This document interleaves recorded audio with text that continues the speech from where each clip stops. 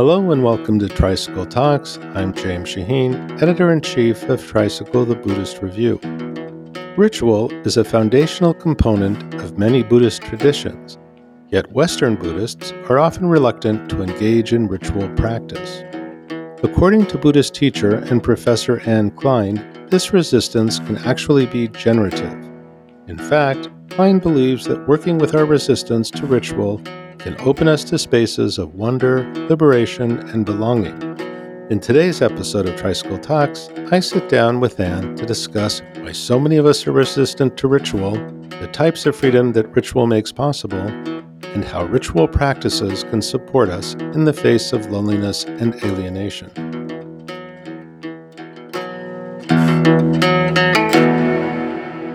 So I'm here with Buddhist teacher and Professor Anne Klein. Hi, Anne. It's great to be with you. Hi, James. Likewise. So listen, a few years back, you wrote a piece for us called Revisiting Ritual. And in it, among other things, you wrote about our resistance to ritual. But to start, can you tell us a little bit about what ritual is? How would you define it? That's an interesting question, of course. I would say in a very general way that ritual is a template for an activity where you know in advance to some degree that there is a beginning, a middle, and an end. And it usually has a certain purpose, maybe supremely intentional, maybe less so. So, in general, I would say it is an opportunity to feel that you are participating in a kind of complete world as you do what is called a ritual. And of course, what I was thinking of specifically in that piece were Tibetan rituals called sadhanas, where again, you have a complete world and you have a recitation that you do. You will say the same words to the same melody each time, although nothing's ever the same, which is part of the discovery, actually. But there is a repetitive quality and there's an intention. So something that is repeated a lot also. That's another feature of ritual. Could you say something about nothing is exactly the same? Like what happens? Because often we do the same thing over and over and over again and we imagine it is the same. How is it that we notice that it's not? Great point. The repetition that ritual offers, the opportunity for repetition that ritual offers, I think is directly intended to counter what you describe. We do things repetitively, and we tend to feel, I tend to feel, this is an opportunity to kind of go slack. Don't have to pay too much attention. I don't have to worry. I can relax, would be a positive way of saying that. But there's a kind of dullness that is often present. That this sameness of ideation, same old Groundhog Day syndrome.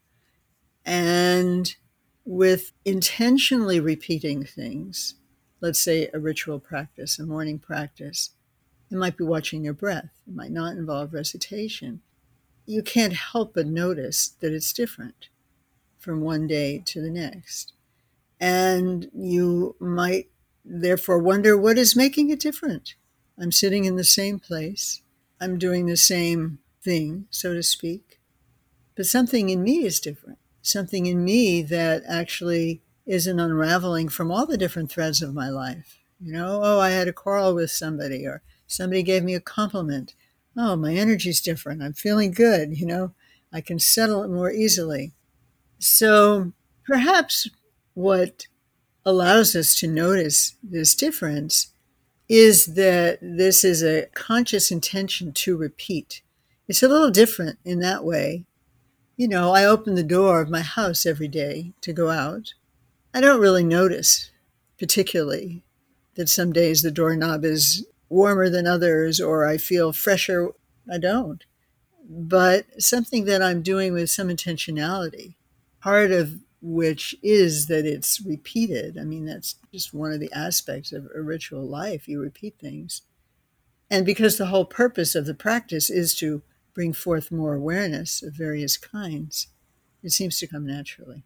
Yeah, that's interesting. Once I decided to start opening the door with my right hand instead of the left because I couldn't remember what it was like to open the door. So I started using my other hand, but then I likewise became used to it and went to sleep in a similar way. So the trick is really with ritual to do it with intention. Is that fair to say? I think that's fair to say. And I think that perhaps most people who do ritual are curious about it, curious about how it will impact them. And that's kind of part of the whole enterprise. Maybe you have friends who are doing the same practice, and sometimes you talk about it and realize, wow, I had a terrible meditation today. I don't know why. Right. I thought it would be great, or the other way around. Yeah. I mean, it's funny because people talk about a good meditation or a bad meditation Right. instead of thinking, what was different today? One is no better than the other.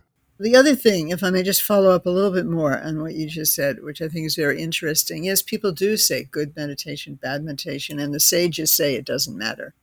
And what I feel is that as a kind of middle way, as a modern person, that we're curious about ourselves in very particular ways, to ask, well, what exactly happened?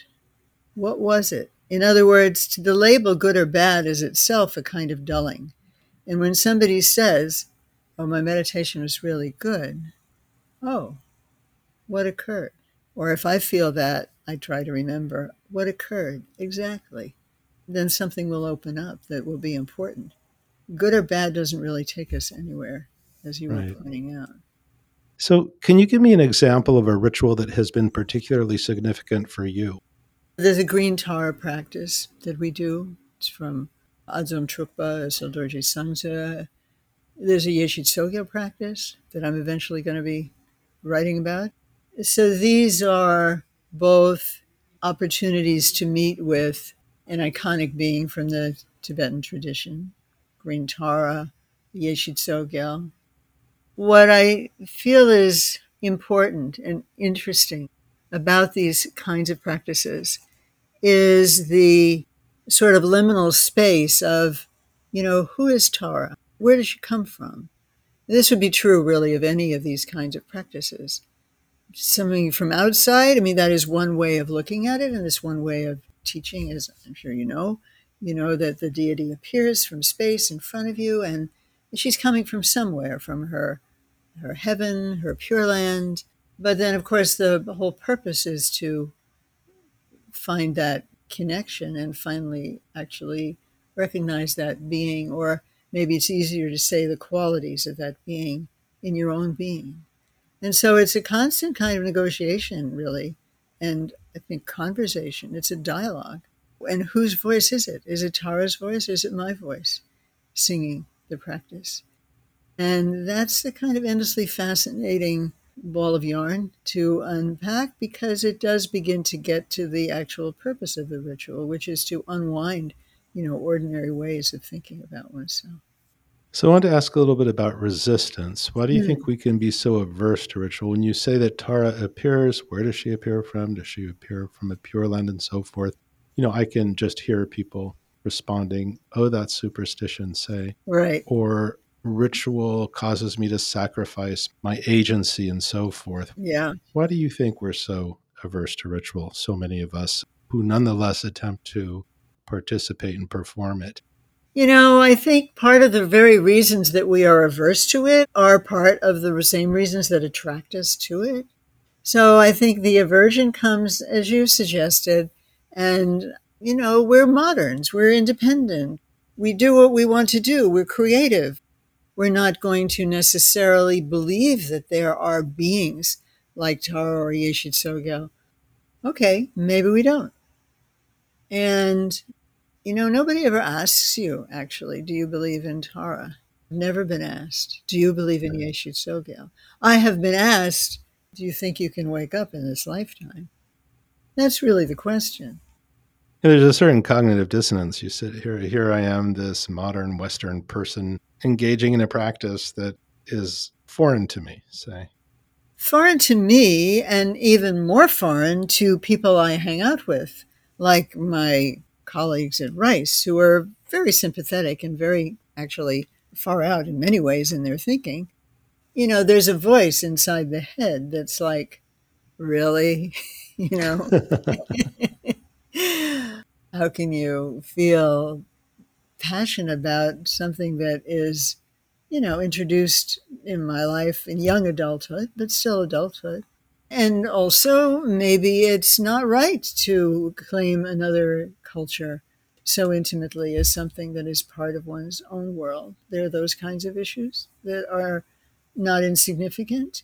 And anyway, just my whole way of being in the world is not that of a traditional Tibetan for whom these practices were originally given. I feel I have to carve my own path in the world in ways that people in traditional cultures, which includes Tibet until fairly recently, didn't have to do. The challenge of life is in some ways different. Unless we get down to the core basic of the challenge of life being to minimize suffering, I think that's universal.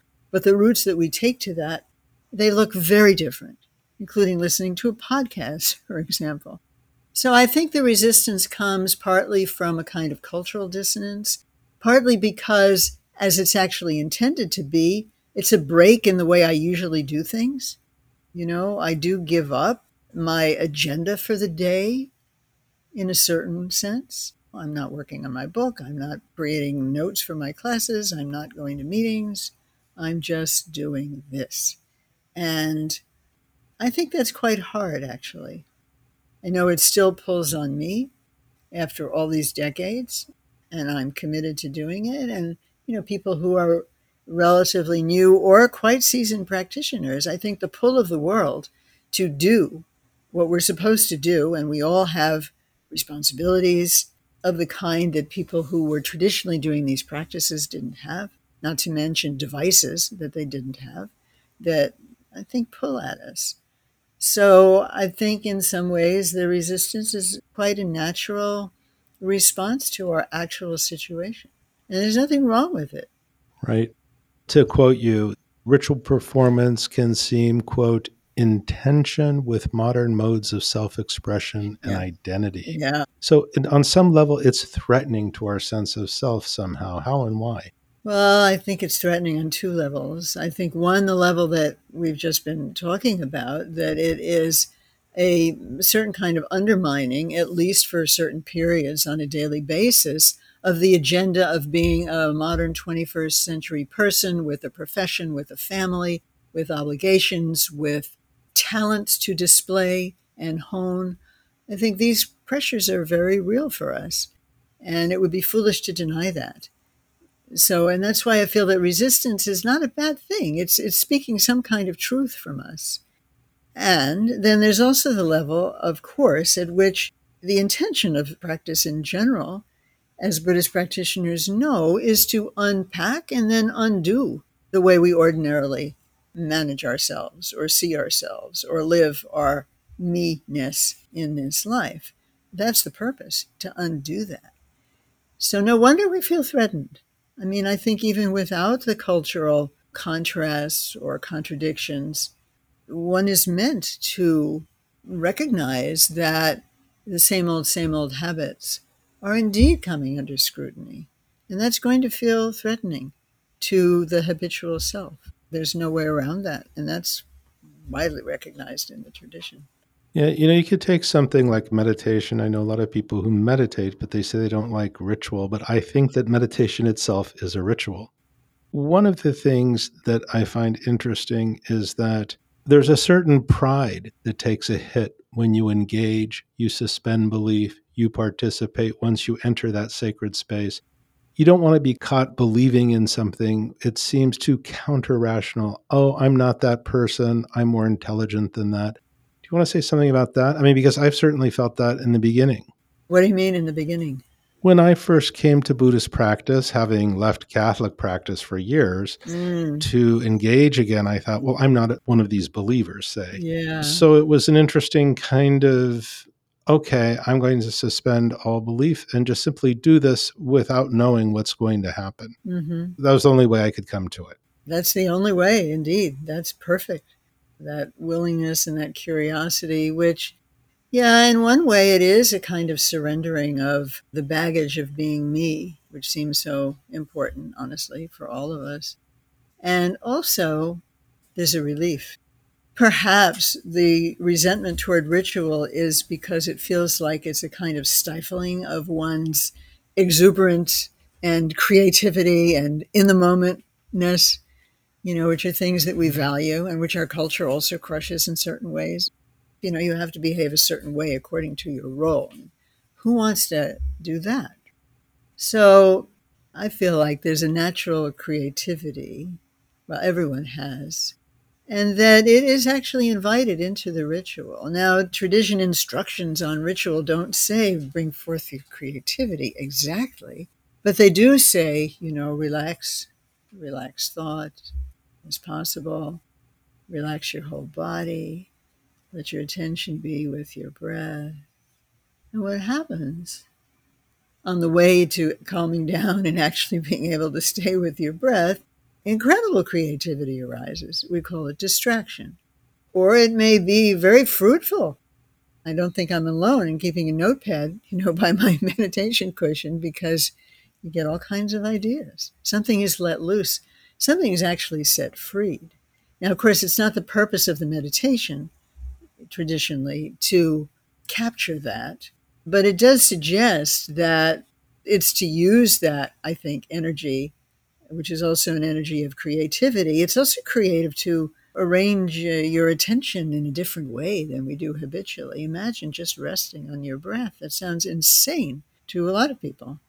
Maybe impossible, maybe attractive. People usually like it. They even have a few moments of a respite. There's tremendous gratitude. You talked about the relief of surrender. When I realized it was surrender, not submission, there was a real difference there. How do you work with your own resistance? You wrote about some in your article, and I was just wondering if you could talk a little bit about, you talked about the water and the boulders and so forth, and the interplay between the tension of resistance and surrender. Could you say something about that? I think it was the middle way between acknowledging resistance to ritual practice and recognizing the rewards that ritual brings. Yes, and that recognizing the resistance itself in a nuanced way is actually very helpful. And I still think it's a middle way. So, what to do? I think the first thing is not to get caught. This goes back to what we said earlier. Oh, this is bad. Oh, there I am. I'm distracted again. That seems to be mostly where people go, self scolding, as if that is some kind of wise acknowledgement of what has occurred. So, I still do that. And then I remember the advice I have for myself and everyone is, well, what exactly is occurring? I say distraction, but what exactly do I mean? And usually, and most often, it will be some kind of kinesthetic activity that I, in a way, build up by calling it distraction. It's just some kind of restlessness in the body. So I can see it, and just giving it attention is often enough for it to subside. There is also sometimes images in the mind, or actually ideas. The cognitive train gets going, creative ideas just rolling through with trombones and the whole thing. I like the trombones. Yes, I do. Those happen too. Yeah. Trumpets too. Trumpets. And then, okay, there's a moment, honestly.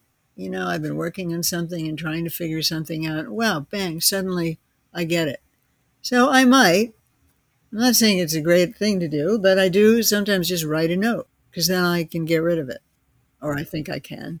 Because I tend not to remember things that come up very, very quickly like that. I think, oh, I'll remember, and I don't. So the other choice is, well, okay, that's great. Maybe I'll remember this later, but I really want to focus now and see where I can get to in the path that I've chosen for this meditation session. But then still the curiosity, so what exactly is it? Well, there's this image. Okay, great. It's not going to last forever. One can let go of a thought or an emotion. That's a huge, huge, huge lesson, I think. Thought seems so demanding. Our feelings, it's like we feel they're our bosses. They own us. Talk about wanting independence. That's real independence. I'm not going to listen to that. I'm going to listen to something else that's coming forward through my whole system that's not just some particular thought. So independence can emerge in the performance of ritual then? A particular kind of very profound independence, which isn't sort of the wildcat teenager wanting to get away from parents, which it probably lives still in all of us. Right. It's the independence from the demands that arise from our own soma and psyche, which are pretty insistent and they're not always sensible or helpful. And so there's a different kind of autonomy in presence. I think that's what people really see and sense, and that grows, and it's very attractive. You write that ritual engages the whole person, encompassing all our senses and giving us a chance to, and I'm going to quote you, hone skills of wonder filled inquiry. Can you share what you mean by wonder filled inquiry? How can wonder help us come alive? Oh, wonder is a huge, huge help. Instead of saying bad meditation, to wonder what just occurred. What did I actually experience? Taking away judgment is really important. We think judgment is so smart. Oh, this was bad because I did this or that. So the wonder filled is, oh, what occurred? Oh, there was this sensation. Oh, there was this memory. Oh, there was this connection or this sudden dropping into my belly. That sense of wonder, which is, it's really a principle, I think, in Dzogchen, Longchen Rabjam, is delightful and delighting in wonder and really shows the wonderfulness of wonder. Maybe moderns would say freshness. It's not exactly Alice in Wonderland kind of wonder, but maybe a little bit. This life is quite a miracle. Does that come from curiosity? Like, what just happened? How is this different? Yes, I think it is curiosity. I think the word wonder has a little wider horizon emotionally on it than curiosity. But I wonder if it arises from curiosity.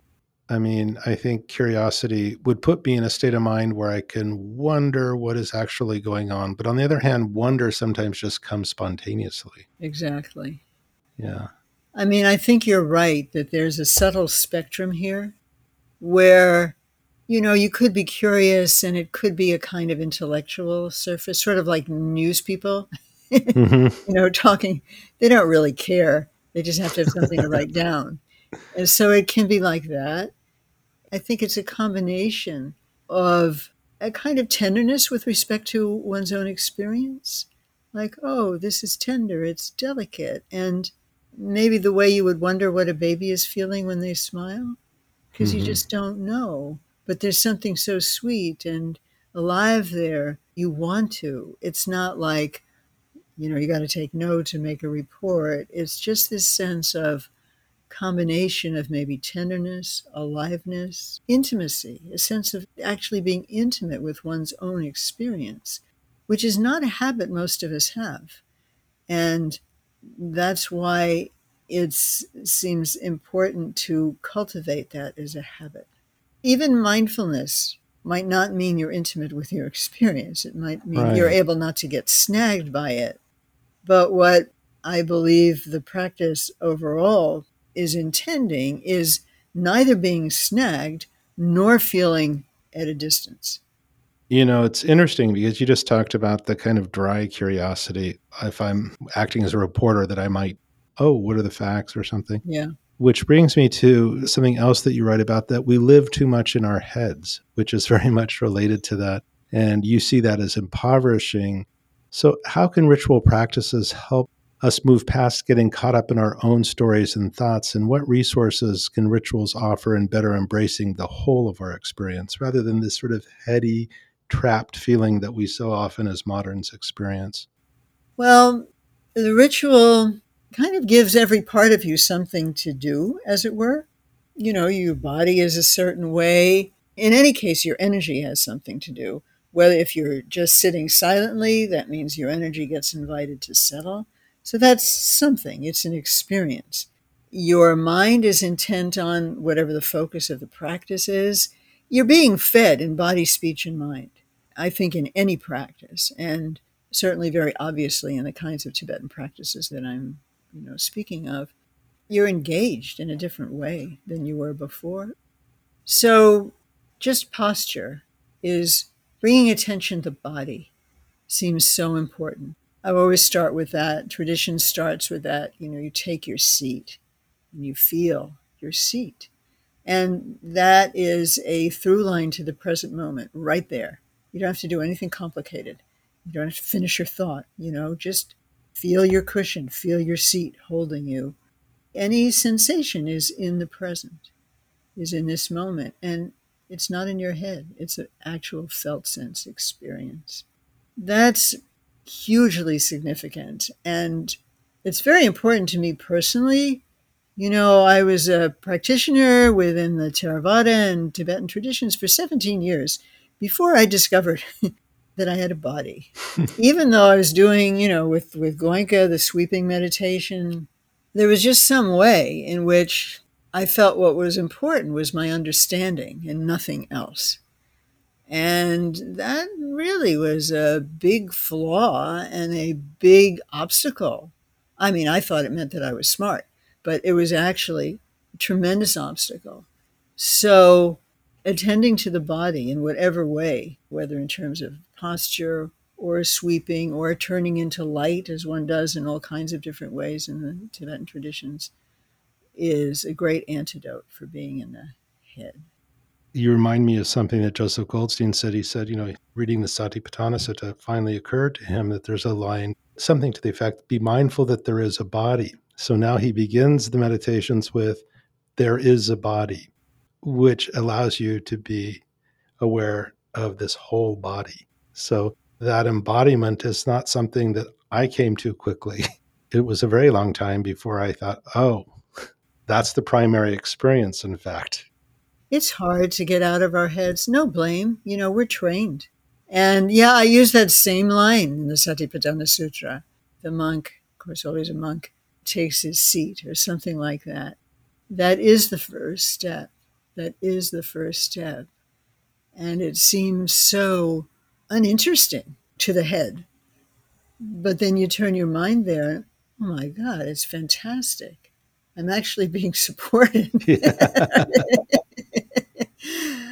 That's a relaxation of a kind of false autonomy. Instead of I have to hold myself in a certain way. And no, I could just allow support, and that allows a completely different set of factors to arise. Let's take a quick break and we'll be right back. For the past 30 years, Tricycle the Buddhist Review has been the leading source of Buddhist news, culture, and conversation in the West. Now you can enjoy even more of your favorite Tricycle offerings with our new subscription tier, Tricycle Premium. For just $99 annually, Tricycle Premium includes the perks of a standard print and digital subscription, plus access to monthly virtual events, 35% off our online courses, a special premium-only newsletter delivered to your inbox, and a free digital gift subscription. Upgrade now at tricycle.org/subscribe. Now let's get back to our conversation with Anne Klein. You also talk about in ritual and the performance of ritual, regardless of what that is, whether it's meditation practice or Tara practice, that the process can surface patterns that until now were invisible. And those patterns do come up, and sometimes it's even painful to see them. But how do we work with those patterns? Seeing a pattern is a big deal. Just seeing it, because it is so much the water in which we swim. We don't notice it. It's amazing to notice something that you realize, oh, I have a little bit of fear around this, just a little bit, but it impacts me. Or I always have this association. I didn't even know it. I associate this such and such. It's really significant. A lot of times just attending will loosen it up. And if it's really a big issue, if there's trauma involved, if there's severe emotions around it, it's probably a good idea to talk to someone, whether a teacher, a friend. Therapy in the West is a good system for dealing with a lot of our ills in ways that the Dharma won't necessarily address in the most direct fashion.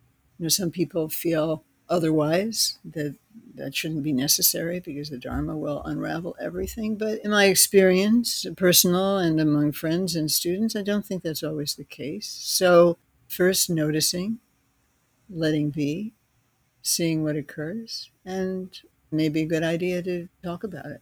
Yeah, as you were talking, it just occurred to me, we can think, wow, this has been going on for such a long time and I didn't see it. We can be judgmental, we can despair, but we can also think, wow. And that wonder can happen also. That's so liberating. It's like, oh, just in the seeing, there's a certain excitement and wonder. It could go either way. Totally, totally, totally. And sometimes it has to go the first way, Right. And then, Exactly. oh, yeah, there I go again. And what happened? Right. So, your training is in Tibetan Buddhism, and you write that Tibetan ritual practices are processes of dissolving and evolving. So, what do you mean by this, and how does this correspond to Tibetan understandings of enlightenment? Well, that's dissolving and evolving, a kind of shorthand for the way the practice itself goes, which is, as you know, in a tantric practice, there is manifestation of a light. One's body becomes light, light goes out throughout the universe, and then it dissolves back into where it came from, which is naked reality, deepest mind, emptiness, Buddha nature, Dharmadhatu. There are many wonderful words for it, but in any case, it dissolves. Or in a practice where there isn't that kind of evolving and dissolving, the body itself, seems so solid. And looking closely, as practitioners of Theravada training know, it can dissolve to your own experience. Looking closely at anything, in the end, it will dissolve because nothing will bear the kind of scrutiny that assumes there's actually something to find there. And throughout Buddhist practice, we find this. So there's the evolving of I'm going to get somewhere, I'm going to get to enlightenment, for example. And then there's not exactly any there. And that's the big discovery. And that's kind of amazing. We were just doing a resounding of part of the 18,000 verse Perfection of Wisdom Sutra that 84,000 put out yesterday. And, again and again and again, the Bodhisattva practicing the perfection of wisdom is not practicing the perfection of wisdom. So there you have it right there. Bodhisattva is practicing the perfection of wisdom. He's evolved to be a great Bodhisattva, practicing the perfection of wisdom. And then what? No such thing, exactly. So, it's another way also of talking about the famous two poles of error in the Buddhist tradition, permanence and annihilation. And neither one is true, and not a mix of them is true either. There's some famous middle way, and that's mysterious because what the mind knows how to do is to grab onto things. And there are actually physiological reasons for this. Larry Barcelo wrote a great article called The Vice of Nouning, which is about how even as children, what we first learn are nouns. This is a flower. This is a cat. This is truth, huh? What's that? There's something about the way our minds are constructed. It's not that we're bad people, that the rigors of something that has structure and really seems to be there, we gravitate toward that. And we want more of it. And maybe we think that awakening is going to be more of that, but it's not. So there's an unwinding and unraveling. And I think there's no help for it but to go into the evolving full on error, full catastrophe living, famous phrase. Just see what that's like. You can't deny what you haven't seen in a meaningful way. People say, oh, there's no self. But if you don't know what that means in your own experience, it's just something in your head. And that's very hard. That's actually very hard. It's harder than following the logic, which can be challenging, to actually reckon in your own experience, who is this? What is the phenomenology?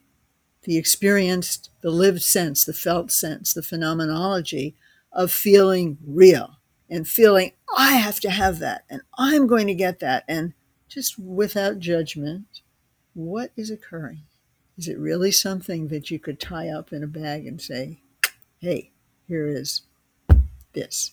And we're always told, even Samantabhadra can't point to anything, much less reality, and say, there's a there. Yeah, we all say so cavalierly, there is no self, but what are we experiencing, in fact?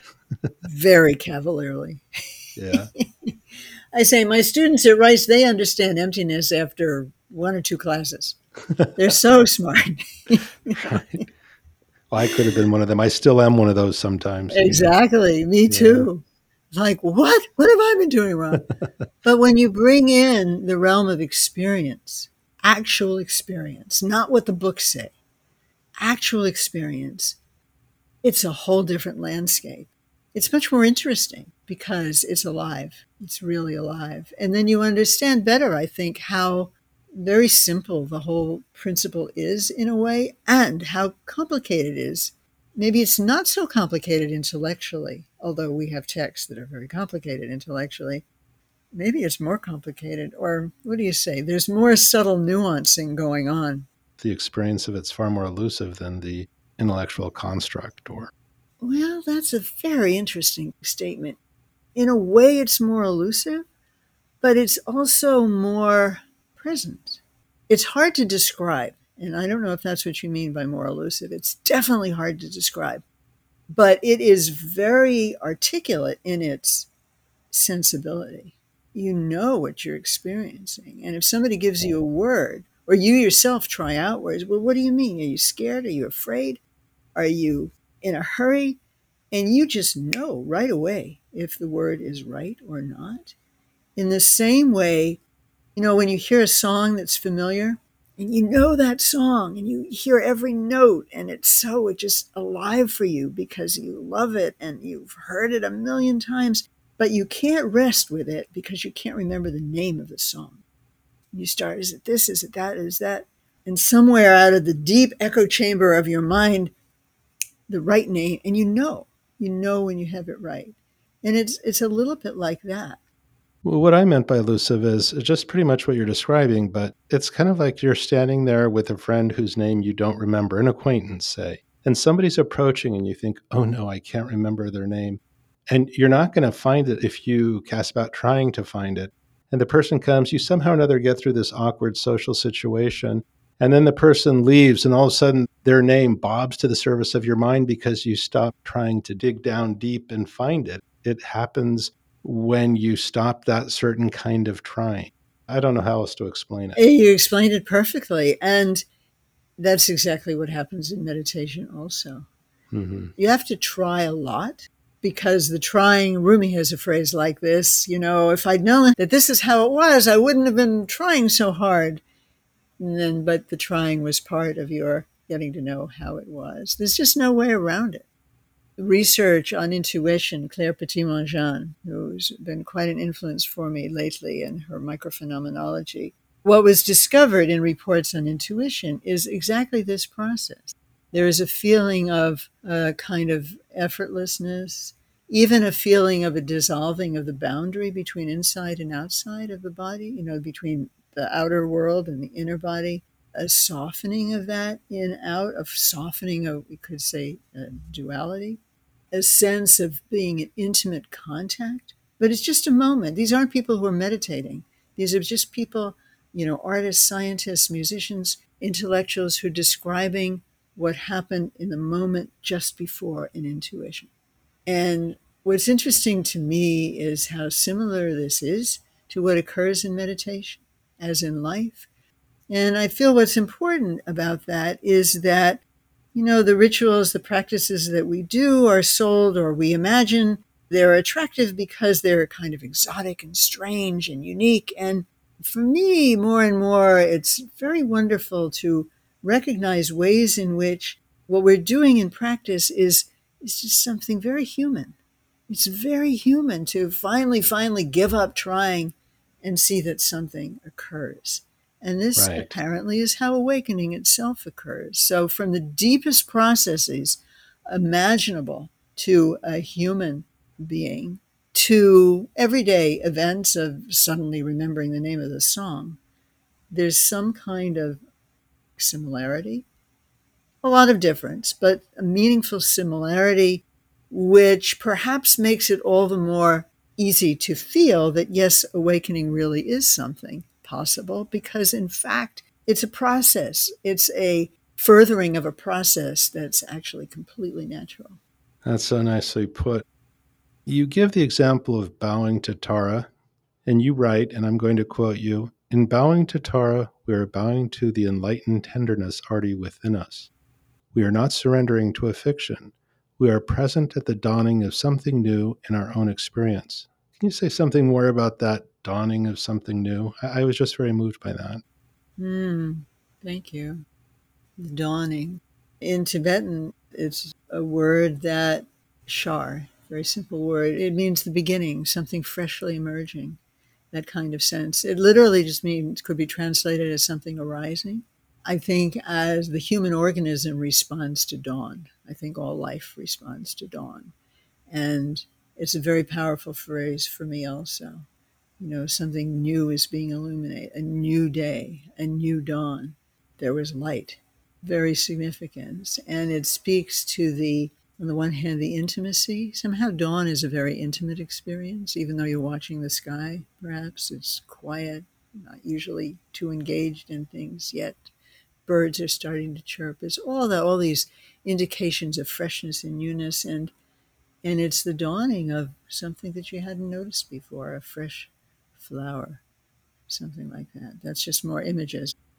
You link this openness to a Tibetan word that is often translated as faith. So we tend to associate faith with a strict sense of belief, but can you say more about the type of faith that makes ritual possible? I mean, I talked a little bit about it earlier, saying suspending disbelief and so forth. What do you say? The belief you are not asked to have, really, is a kind of a factual belief. Nobody ever asks you, perhaps because in Tibetan culture or Buddhist cultures it's just assumed. Yeah, the word faith, which is often what Tebo or Shraddha is translated as, I think has so much resonance. You alluded to it earlier, perhaps, with a Catholic background, with a Protestant background, with a Jewish background, and Muslim background. There's very specific meanings, monotheistically related meanings. And this is, if you look at it phenomenologically, which I try to do when I am really stuck for a translation, like what is actually happening? There is some kind of relaxation of the heart, some kind of felt sense of being really participating fully in the organism that you are of mind and body. So a kind of confidence. And the traditions speak a lot about the importance of confidence, but it's not a boisterous kind of confidence. It's not a, I'm better than or as good as, that kind of confidence. It's like, I'm here. And this is what is. And as famous texts like Words of My Perfect Teacher and many others, what is meant by this, there are four kinds. There's what's called the open-heartedness of sheer delight. That's one of the things that's meant by faith. It's just, you just like it. Buddha's words, the face of the Buddha, the face of your teacher, you just like it. I don't think we would use the English word faith for that, but the same Tibetan word that's translated as faith is used for that, Teba Shraddha. And then there's, I want to be like that. So that's kind of the Tara. Oh, Tara, you're so wonderful, you're so tender, you're so beautiful. Why do I like this? I like it because I know it feels good to be in the presence of that. And I'm practicing really because I want to have those qualities for myself, to be honest. And also, I want to have them because I want to be able to offer them to others. So I like it. It's not like I got to get a PhD or, I have to pass the bar exam or something like that. It's like, it's a heartfelt. So when I translate this term now, I use heartfelt, wish to become, perhaps. And then irreversible conviction, confidence. I think it's interesting that confidence is the more and more you go into Dzogchen, the more important it becomes, just to feel sure that this is real and that it's real for you. Our producer, Sarah Fleming, says perhaps it's a faith that doesn't require literal belief or faith where belief is irrelevant. Oh, wow. I thought that was nice. I think that is nice. The continuum between literal and, what should we say, metaphorical belief is a pretty interesting one. And some people have said of religion scholars something like, how could they be so arrogant to assume that earlier peoples didn't understand metaphor? Maybe that's what they were talking about to begin with. It is true. I think that Sarah is onto something that, what does it mean to believe literally, anyway, in enlightenment? What would that mean? Or literally in the Buddha? We know there's a lot we don't know about the Buddha. And yet we also know if we are engaged in this tradition, that something definitely emanates from the one that we know as Buddha in the way that we know the Buddha, through the sutras, through lineage traditions of teaching. There's something there, and it may or may not correspond exactly to a particular way we would imagine Shakyamuni walking across the northern plains of India. I think that the quality of an open heart, the quality of confidence in what is fundamentally being taught, which is that there is cause and effect, there is dependent arising, there is a reality, and love is essential. And these are things that have to be felt in the heart. And so that's what we have to, quote, believe. It's interesting you said, who are we to say that ancient peoples did not understand metaphor? But you can go back to the Middle Ages and look at the four Gospels and say, well, they never were consonant. They never agreed with each other, but nobody really cared because they all said something true. So they weren't too terribly worried about reconciling them or making them match up. It was just, here are four teachings. That's a great example. There are four teachings and they're all great. And Yeah. any one of them will bring you to a place that's far removed from some of the dust we're walking in right now. Right. And I think part of what Sarah was saying by the use of the word literal is that's a very modern kind of understanding of how we're supposed to read a text, I would think. That's really important observation. And I think this is true for many Buddhist metaphors too. I mean, light, after all, means understanding. When your body lights up, so to speak, well, it's because you're aware, your attention is throughout your body, and the light of your knowing is glowing there, and that's what's glowing. And I think we probably understand that intuitively. But now that you bring the lens of literal versus some other kind of understanding, I think that's very significant. It also opens things up a whole lot. I don't know where this question is going to go, and maybe you're going to have to help me understand it, but it's something that came to me a little bit later.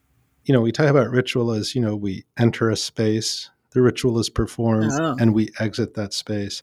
And I think of like you go to see Othello, you enter the theater, you hiss at Iago, you leave the theater, and you see that actor who played Othello, you're not hissing at him anymore because you've emerged into the more mundane world. And so I think of something like Guru Yoga. I could take any number of rituals, but since you're a Nyingma practitioner, I'll ask about that. So we enter this world of Guru Yoga. There's a performative aspect to it, but we don't leave it because the teacher remains the Buddha. Likewise, you enter the church. If you're a Catholic, you take communion.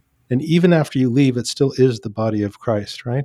What about these things that we don't exit? Is that not ritual? Or how do we understand that? The ritual is a condensation of events, which then allows you to bring the fruition of those events, some kind of understanding or felt sense, into the whole vast world of your experience, of your life. And it's kind of an inner space, a long, Tibetan word long. It's like a sacred expanse that has contours, like a ritual. The performance of a ritual has contours, but the impact of the ritual, of your practice, hopefully doesn't. Hopefully more and more permeates, suffuses more and more of your whole organism, your whole being, and, your interactions. And that's the threshold that we keep, it seems to me, inquiring into. Famous integration, bringing it to actual life experience, after awakening the laundry, Jack Kornfield's title.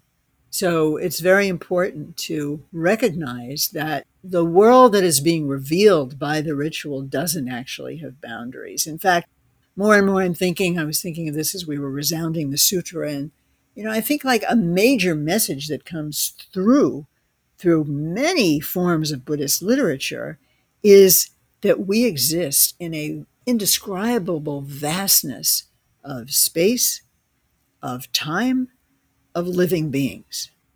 And our experience of that is extremely intimate. There is a kind of fusion, I think, in ritual and ultimately, hopefully, in 24/7 experience of a vastness in which we are participating always, and which also is bestowing various kinds of possibilities on us. But at the same time, as we experience this in our own hearts or in our hearts' minds, the most intimate experiences of all, perhaps, are some of the experiences that come, through practice. And that conjunction of the intimate and the vast, I think, is part of the power of the whole diorama. That's a great answer. I just wanted to ask you quickly about spiritual as opposed to religious, where ritual is associated with institutional religion and is sometimes even portrayed as a threat to individual freedom. What do you see as the dangers of dividing spirituality and religion? I know that Robert Bellah and others have written about this. And how is this a distinctively Western division? One of my colleagues, Bill Parsons, when he was giving some talks about this, I had a Tibetan class at the time. We were reading Tibetan texts, and I think pretty much everyone was more or less some kind of Tibetan Buddhist. And I said, is this a meaningful divide for you? And they all said no. And I felt better. It's not meaningful to me. I think it's a very particular and important phenomenon of this time in monotheistic United States. I mean, I get why it's important here. The church, the institutions have become really powerful. And by the way, a lot of corruption that's coming out. And who wants to be part of that? People want their own intimate experience. And I think that's a right thing to want. I mean, I know people who left, particularly Jewish, but actually all walks of religion in this country, because there wasn't a kind of intimate, we might say, contemplative element, which I think is now being reinserted. I think that without what is called spiritual, religion is kind of dead. It's just another institution. And without some kind of form in the social world, spirituality also can dissipate and not be held in a careful way so that wisdom accumulates over generations and passes down, as we feel it does in, for example, the Buddhist lineages of which we are participating. It's not just because people were spiritual, but they had a way to keep it going. One of the ways of keeping it going and passing it down is ritual, isn't it? Exactly. Absolutely. I think that's the purpose of the ritual, because it's something that you can teach. I can show you, somebody, how to do a ritual. I can tell you what to say. I can tell you some of what the words mean. I've translated them. This can be communicated. And then it only goes so far, and you have to discover it yourself. And then you can come back to your teacher and say, well, this is what occurred. And I mean, hopefully, if you have a teacher that you can have that kind of conversation with and who will know, and they'll say, yeah. Or they'll say, not yet. A little too much this, a little too much that. The recipe isn't being fully filled out, and that's helpful information. You go back and you do it. So, yes, I think that's one of the main purposes of ritual, is to hold these things. Another function of ritual is community. And one of the themes we've been discussing on the podcast recently is the dangers of loneliness and isolation, which seem to plague us. According to recent studies, nearly 60% of adults in the U.S. reported feeling lonely. And loneliness has been linked to increased rates of illness, depression, and even death. So in a time of so much isolation and alienation, how can ritual help us find a true sense of belonging? And you yourself wrote about this sense of belonging that ritual can bring about in us.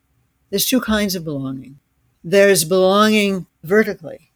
Through my ritual, I belong to the forebears of this ritual and the founder of the whole system, in this case, Buddha, Christ, Muhammad. There's that kind of belonging. I think that's very important. There's also horizontal belonging to a community of other human beings, animals too, a community where there are shared values and shared rituals. I mean, in the laying out ritual protocols in the Tibetan tradition, they very clearly mark out, well, there's two ways of doing it. There's doing it by yourself and there's doing it with others. And even people in long-term or lifelong retreat will often get together on feast days to do ritual. So ritual is definitely is part of community life. And for a further sort of maybe modern way of accentuating community is the importance of sharing one's experience in the ritual. This is something that traditional communities don't do. I think they feel enough just being together and singing together. That's already a sense of community. Every religious tradition on the planet knows that. I mean, something that we do is take a little time to actually give space for people who wish to reflect a bit on maybe something they learned in a practice. And this is very distinct from revealing, secret, big, major things that you're not supposed to talk about. And it's not about pride. Communicating something about what a practice has meant to you, we have discovered in our community, is very precious. People really do discover things that are in one way small, in other ways very significant for them. And it's very moving, it's very touching. And we learn from each other. And I feel that in our super isolated culture, this is very important. The horizontal, there are three jewels. And Victor Horry said in an article, maybe it was Tricycle, many, many years ago, that the Western Sanghas, yes, they got the Buddha, they got the Dharma, they forget the Sangha. And we teach together. You mean Harvey Aronson, your Harvey husband? Aronson, Lama Yes. Namgyal Dorje, who was Okay. cluttering his dishes a moment ago. The transmission of the geese, there's this great line of the geese give transmission to each other with the flapping of their wings. Just love that. And we need to flap our wings together, which for us means sharing a little bit, not too much, and in confidence, nothing goes out of the room. But we have found this to be a tremendous gift that Sangha members give to each other. So it's not just about the horizontal thing, which, as you know, in the Tibetan tradition is particularly strong. And you have all these people staring at the teacher and they don't even see each other. So this seems something quite important that you've touched on. And we think about it a lot in terms of how to bring about this community, especially now that we've been online for years since COVID. So that's another difficulty of isolation. And we've really discovered that this kind of sharing, it feels intimate. It doesn't feel invasive. Nobody has to talk. Mostly people find it quite rewarding. The loneliness that I mentioned, I was listening to Anne Applebaum, a journalist. She writes for The Atlantic, among other places. She was interviewed, I think, by Ezra Klein, and she was saying that loneliness served as a primary motivation for especially men in the culture joining these cults, whether it's QAnon or proto-fascist organizations like Proud Boys.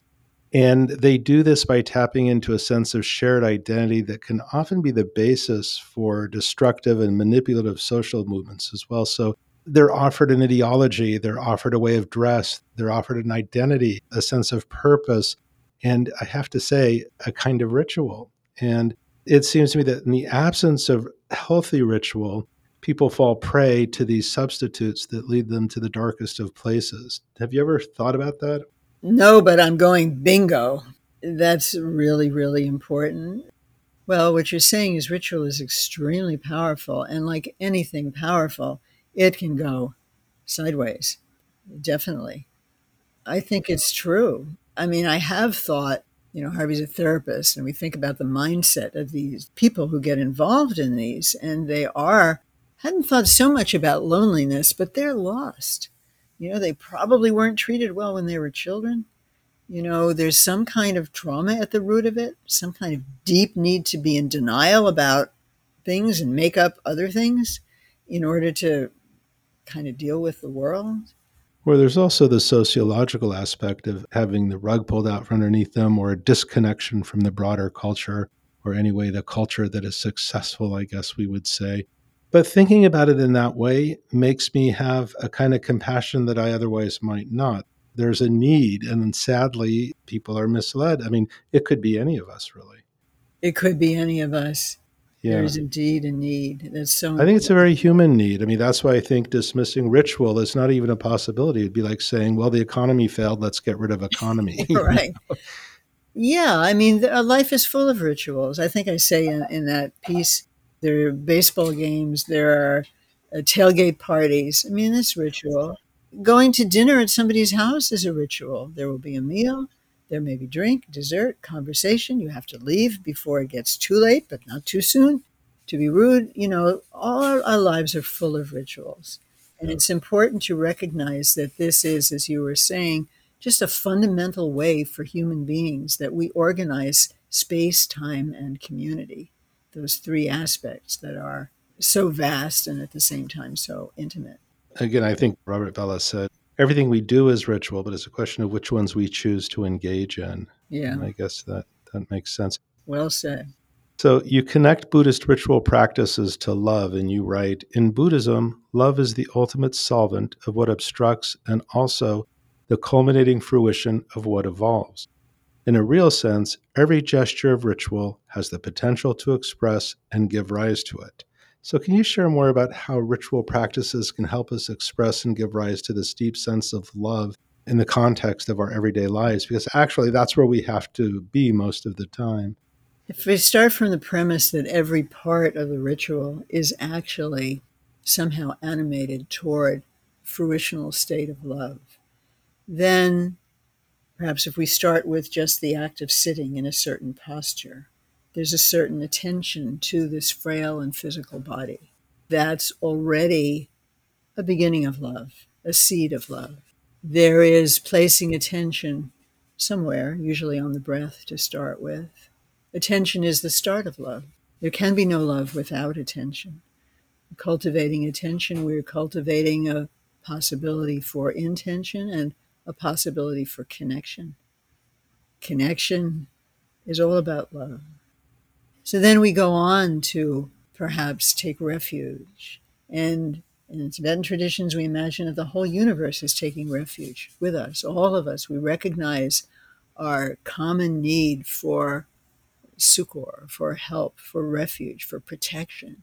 It's a very genuine, poignant recognition. Actually, it's not okay. I can drop my mannerisms of, being good enough and smart enough and all of that. No, I need something larger. And that is, with one gesture, you're recognizing that honestly for yourself. And then everyone else is in the same situation.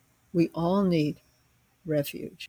However, we understand that. We need protection. We need help. We can't do it ourselves. That's an opening to love. And then to recognize, well, yes, this is a delicate situation we find ourselves in. We're all going to die. And if the Buddhists are right, we've been being born and dying for infinite time. And even if they're not exactly right metaphorically, it feels like that. So it has power, I think, even as a metaphor. And, in light of the vastness of space-time and individual projects in this cosmos, what proper response could there be other than a kind of compassion for oneself and for all beings? Nothing else really meets the situation. And then we go forward with that, and maybe we send out light, we give rise to a wish that we could actually transform everything into an awakened state, because that's the only place where really we can be free of suffering. We have that aspiration. And whether we believe it's literally possible or not, we allow ourselves to bathe in that aspiration. What culminates, well, everything of suffering vanishes in our imaginaire, which is of that time of the whole cosmos. Everything is filled with light, which means knowing, which means awareness and wisdom. And then what? And then it all dissolves back into some groundless ground that's perfect. That is itself, that's what Dzogchen calls bodhicitta, actually, the awakened mind, the tender, wise, loving mind is most subtly expressed in that reality itself. It's not something that you make up out of wanting to be good. It's actually nakedly there in reality, just as it is. And that's considered a fruitional recognition. And so that's one way in which everything is opening to that. Everything is either a love or a distortion of it in the end. Before we wrap up, Anne, can you read a quote from the article? I've never been asked to read something I wrote on a podcast. Finally, after many repetitions, ritual becomes a performance of our deepest knowing of self and world. Like rehearsing artists, we hone our expressive skills until our practice of compassion, wisdom, and wholeness becomes the real thing. We revisit the gestures of ritual again and again until we gain the force of habit to carry our seeing and being with full-hearted and loving generosity into the hurly-burly of everyday life, modern life. For our release, like our rituals, happens nowhere other than right in this time and in this precise place. Thank you so much for joining us. It's been a great pleasure. Thank you, James. It's wonderful to see you again, and you're looking well, and I hope you are. You too, I am, indeed. Thank you.